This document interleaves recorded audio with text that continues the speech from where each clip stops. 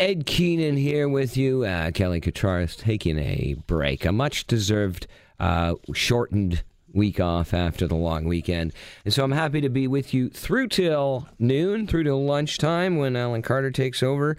Right now I'm looking at a story from today's Toronto Star.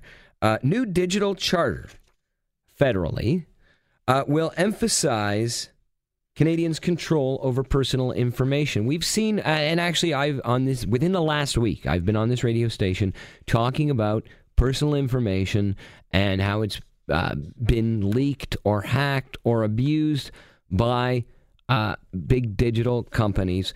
And the federal government's new digital charter will emphasize Canadians' control over their own personal information and promises strong enforcement of transnational internet giants that break the law.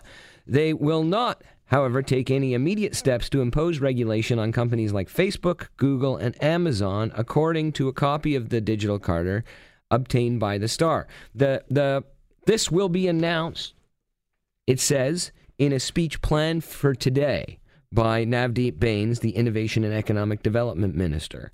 But, it is apparently coming.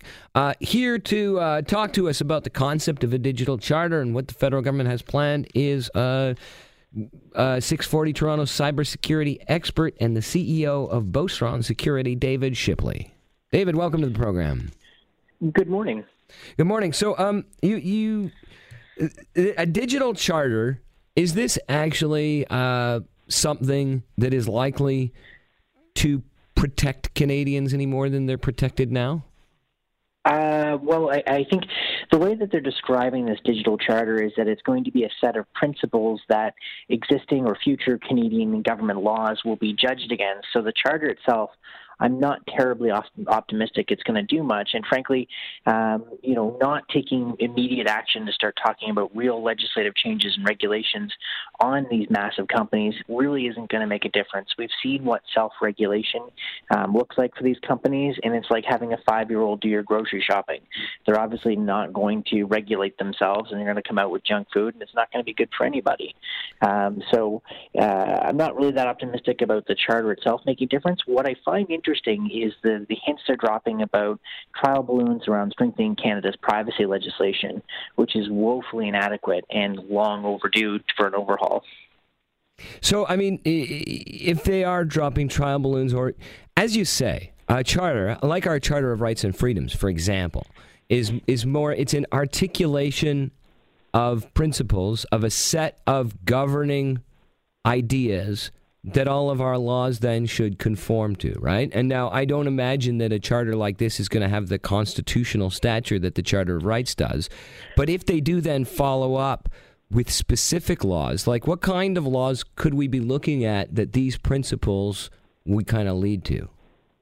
Well, first of all, I think if we apply these principles, if they are as robust as we hope they are, the first law is that privacy law, and we should be taking a page from the Europeans, which is real, meaningful rights for Canadians backed with significant penalties for companies when they abuse it. So, for example, Facebook is facing fines in the billions of dollars for their numerous privacy scandals, and that's finally an amount that's enough for them to actually take it seriously. And combined with penalties they're facing from countries around the world, it's enough now to hurt them and to make it make sense. But right now, with Canada's legislation, the penalties that exist are not even a slap on the wrist. The worst that they face from Canadian law right now is about $150,000, which I'm pretty sure Mark Zuckerberg's executive assistant could do on their credit card. So... Yeah, so that's not going to cut it.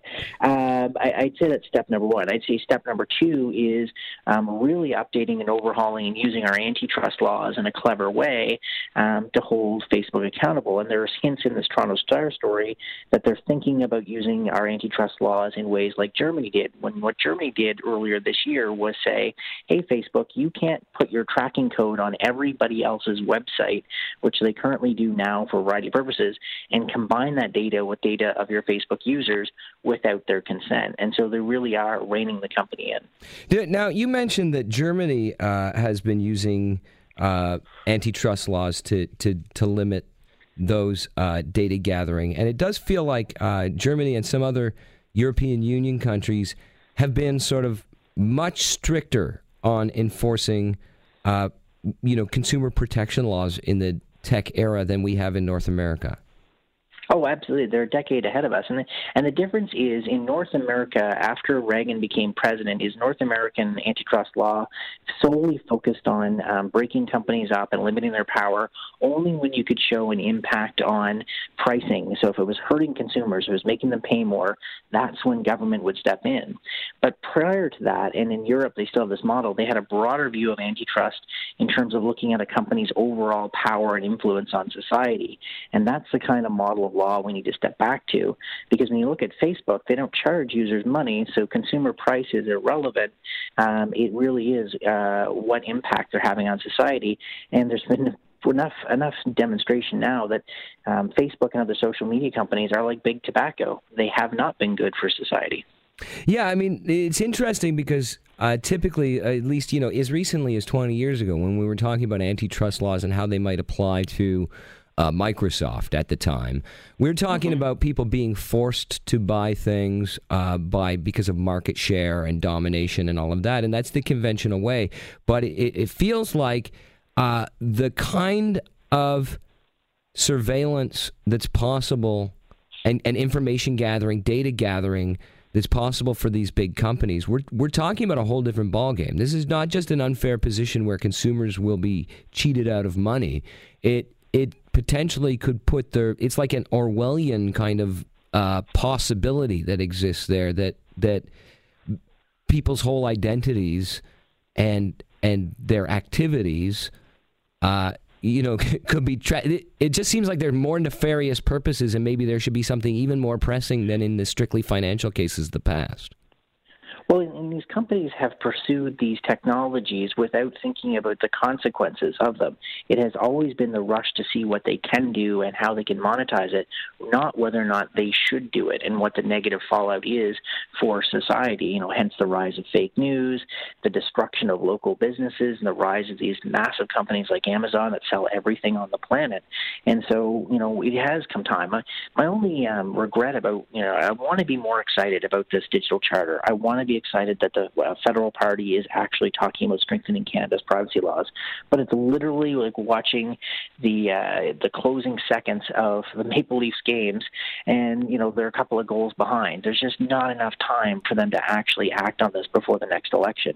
It's exciting to see the energy, but it's not going to do anything. So really, we're not going to see anything change until after October, and that assumes whatever party gets back in still thinks it's a priority at that time. So I'm a bit frustrated that we're this far behind, and we've basically missed the season legislatively to make a difference. Thank you for putting it that way. It kind of sums it up for me in a way that I can understand, because I understand lost leaf seasons. David Shipley, thanks for unpacking this for us. We'll continue to watch, but if I can summarize it, a digital charter maybe says some of the right things, but it's too little. And by the time we get through another election, it may well be too late. That's what I take away from David Shipley there on that topic.